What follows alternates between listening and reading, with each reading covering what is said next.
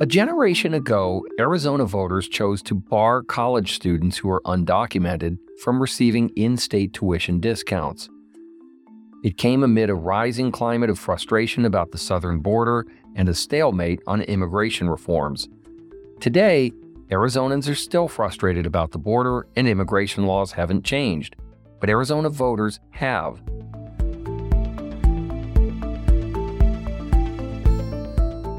During the recent elections, voters approved Proposition 308, which allows undocumented students to pay for college at in-state tuition levels. A big win for supporters of Proposition 308. We won! We are very happy and very grateful to Arizona voters for making this true. I'm unbelievably happy about this. It gives us that opportunity to pursue our career. And we came at a young age. It wasn't our fault. And we want to keep studying. We want to give back to the community.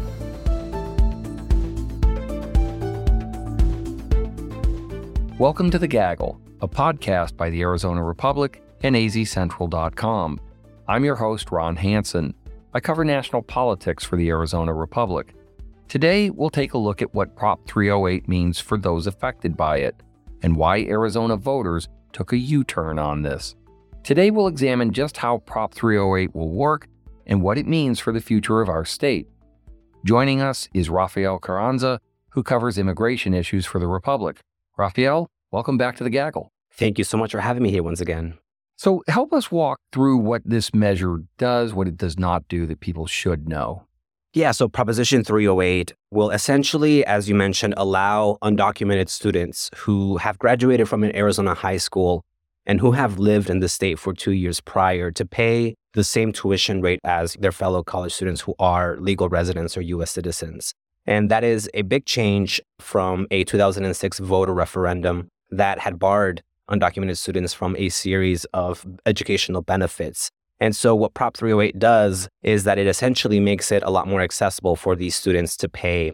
Currently, undocumented students must pay 150% tuition rate at the universities and about 300% the rate at the community colleges. And so I think that it translates approximately for a student attending ASU or U of A, approximately $6,000 in savings per year. And so the idea behind it is, of course, to make it more accessible for people, for students, these students to attend school because, they've already been going to school here, a lot of them for most of their lives. And so it's seen as kind of a continuation of an investment in their education and having an educated workforce in the state. Do we have any idea how many folks this applies to or will expect to apply to in the near term? The estimate is that there are approximately 2,000 students per year that this would benefit. This was kind of part of the consideration that was done. It won't have a big dramatic impact per se, but the idea is that, these are individuals that are, for the most part, once they do have a college education, the vast majority of them are employed, and they're employed in these careers that are seen as contributing quite a bit in Arizona's economy. And in fact, that's kind of one of the reasons that the proponents for Proposition 308 had to kind of put forward is that this would be a big economic impact for the state and for the state's economy. There was an analysis done by the Arizona Budget Legislative Committee, and it found that passing Prop 308 wouldn't necessarily have an impact on the budget. They did say that the tuition revenue that the universities and colleges would generate would decrease because they would be paying less in tuition. However, that would be offset by an anticipated increase in enrollment from undocumented students. There are also the longer-term economic considerations.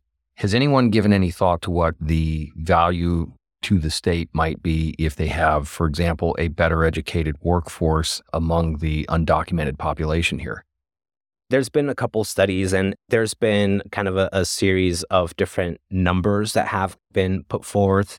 But the overall estimate that we've been seeing more of is that it's going to be in the millions, and that, again, these are individuals that will be contributing in all of these careers and then generating, tax revenue, sales revenues, and whatnot. And that the long-term economic impact would be in the millions of dollars. Are there limitations on who is eligible for the change in tuition costs?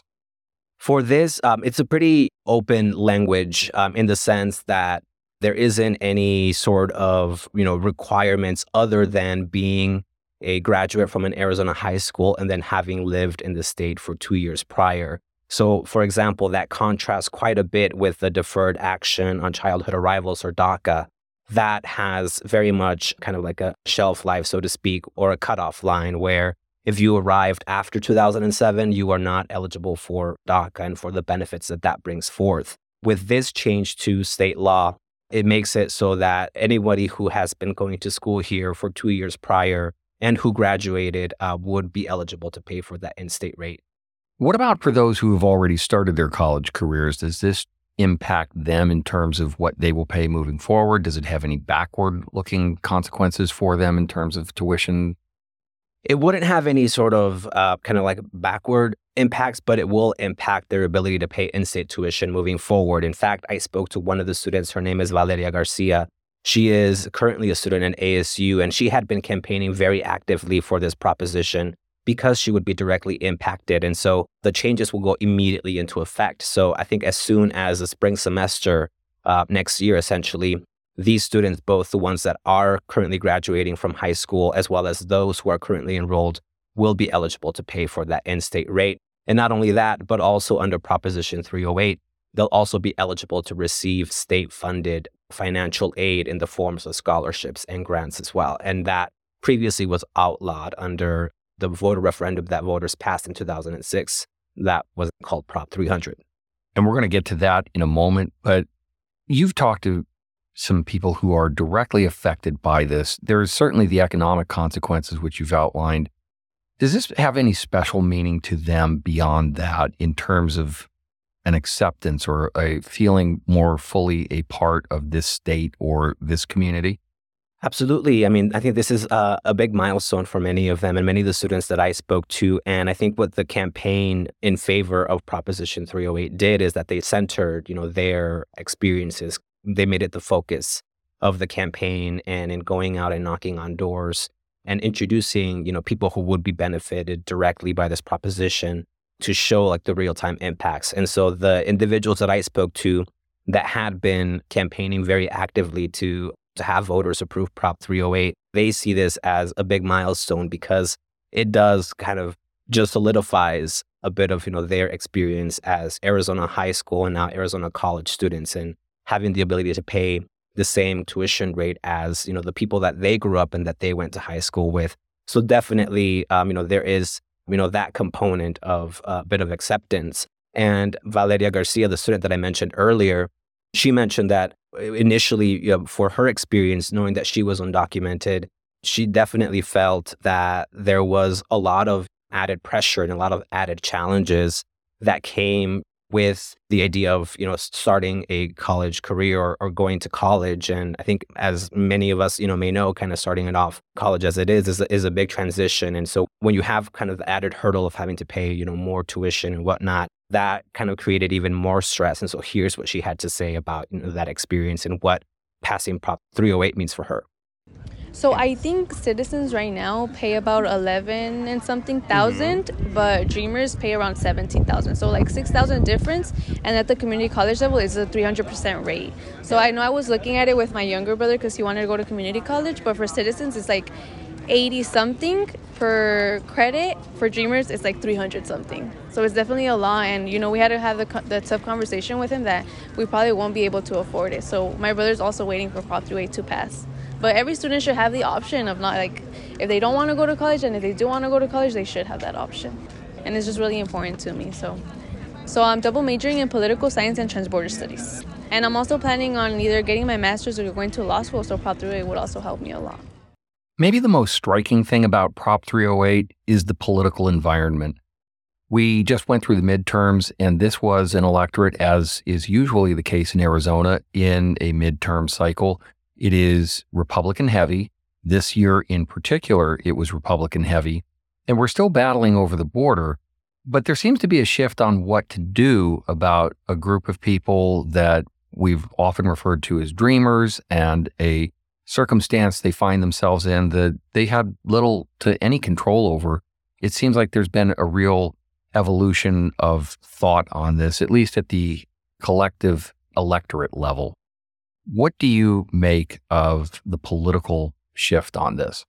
The proponents of Prop 308 touted the sort of bipartisan consensus of bipartisan support for Dreamers. And, leading to this election, even in the past few years, polling has consistently showed that Arizona voters and Americans in general, have, overwhelming support for Dreamers or for providing a sort of pathway for citizenship or some sort of legal status for these individuals. And that number has consistently kind of shown at, 2/3 of public support. And, what was interesting about this proposition is that it really tightened, significantly when it came down to counting the votes. And a large part of that from, my conversations in my reporting is that they attribute that to sort of the anti-immigrant rhetoric, particularly the Republican candidates, had deployed during this past campaign cycle, talking about an invasion. And certainly opponents of the measure felt that passing Prop 308 would encourage further illegal immigration. And that's one of the reasons they kind of actively campaigned against that. But I had the chance to speak to Bob Worsley. He is a former state lawmaker, I think more notoriously, remembered for unseating Russell Pierce, who was one of the leaders in thought during the anti-immigrant movement, which led to the proposition of Prop 300 back in 2006. He's the current co-chair of the American Business Immigrant Coalition, who helped organize the coalition in support of Proposition 308. And he was telling me that he felt that rhetoric had such a drastic impact, particularly among Republican voters, that he saw that as the reason why it went from, 2/3 of support to the public to now having this proposition passed by just a very slim majority, 51 to 49 of the votes. What have the opponents of this measure said, both in the run-up to the election and in the days since? Is there a sense of finality around this issue, or do they think that there's going to be another attempt to go back in the other direction on this now? Is this resolved in their minds? That is a good question, and I think that is something that I think will be better left resolved in the future. But certainly the reasons why they had campaigned against that not only was because they're feeling that it further encourages illegal immigration, but they also pointed to the fact that this doesn't really address the legal status of Dreamers or undocumented students. And to your question about, finality, I think that that's something that they also pointed to as well. Until there is a permanent solution at the federal level, it's very hard to say what's going to happen. Certainly, what we've seen this year is that voters decided to overturn the Proposition 300, the voter referendum from 2006. And so, unless there is federal protections, there is at least a possibility that it could happen again, that this could be reversed farther down the line. If Arizonans have found an accommodation for the undocumented who attend college, is there any sign of a broader consensus on border and immigration-related matters, perhaps at the state level or at the federal level? I think that's what a lot of the proponents of Proposition 308 have referenced, the fact that there is support for this and that this did pass with bipartisan support. And it remains to be seen the exact breakdowns. But as of now, the estimates are that, no surprise, Democrats voted overwhelmingly in favor of Proposition 308. Independents were a little more split. About 57% voted for it, according to the Yes on 308 campaign. And among Republicans, it was 27% of Republican voters who voted for it. So the overwhelming majority of Republicans were against it. But still, I think the fact that there was about 1/3 of Republican voters, they point to that as, signs of progress and them seeing a potential groundwork at the federal level, and Arizona particularly always being a bellwether of immigration trends, potentially signifying that this could be replicated at the national level with federal legislation, whether for Dreamers or for, farm workers or just immigration reform in general, which has proved so elusive. And there's been a big push, particularly with this session, now that you're going to have Republicans taking over control of the House. A lot of the advocates see this as kind of the last opportunity to pass some sort of legislation, even if it is very specific, targeting, for example, Dreamers or farm workers. They're really pushing for that at this moment and really seeing what happened here in Arizona as sign that with bipartisan support, it can happen. With Arizona passing this, it really marks not just a reversal for Arizona voters, but it also puts us more in line with other states in some ways. Who has taken similar action, who has not? Yeah, so I think that with the question of in-state tuition, Arizona becomes now the 23rd state in the United States who does offer undocumented students kind of broadly access to in-state tuition. And there's a surprising mix. I think some of the states that you would think would offer these protections, no surprise, like California, Massachusetts, some of these more liberal enclaves. But there are other states, for example, like Florida, who also offer similar protections or benefits for undocumented students as well. But that still leaves about half of the other states who have some sort of mix. A lot of them make it conditional on having DACA or some other sort of status for them to access in-state tuition. But there's still, about a dozen or so who have no protections whatsoever for undocumented students. Rafael, thanks for coming on the show and walking us through all of this. If people want to follow your work on Twitter, where can they find you? Thank you so much for having me. My account is at RafaelCarranza. That is it for today, Gaggle listeners. Remember to submit your Arizona politics questions to us at 602-444-0804 and at thegaggle@arizonarepublic.com. That's one word, all spelled out. And don't forget to rate and review our show and share it with a friend. If you want to reach out to me on Twitter, I'm at Ronald J. Hansen. That's Hansen. Today's episode was edited and produced by Kaylee Monahan.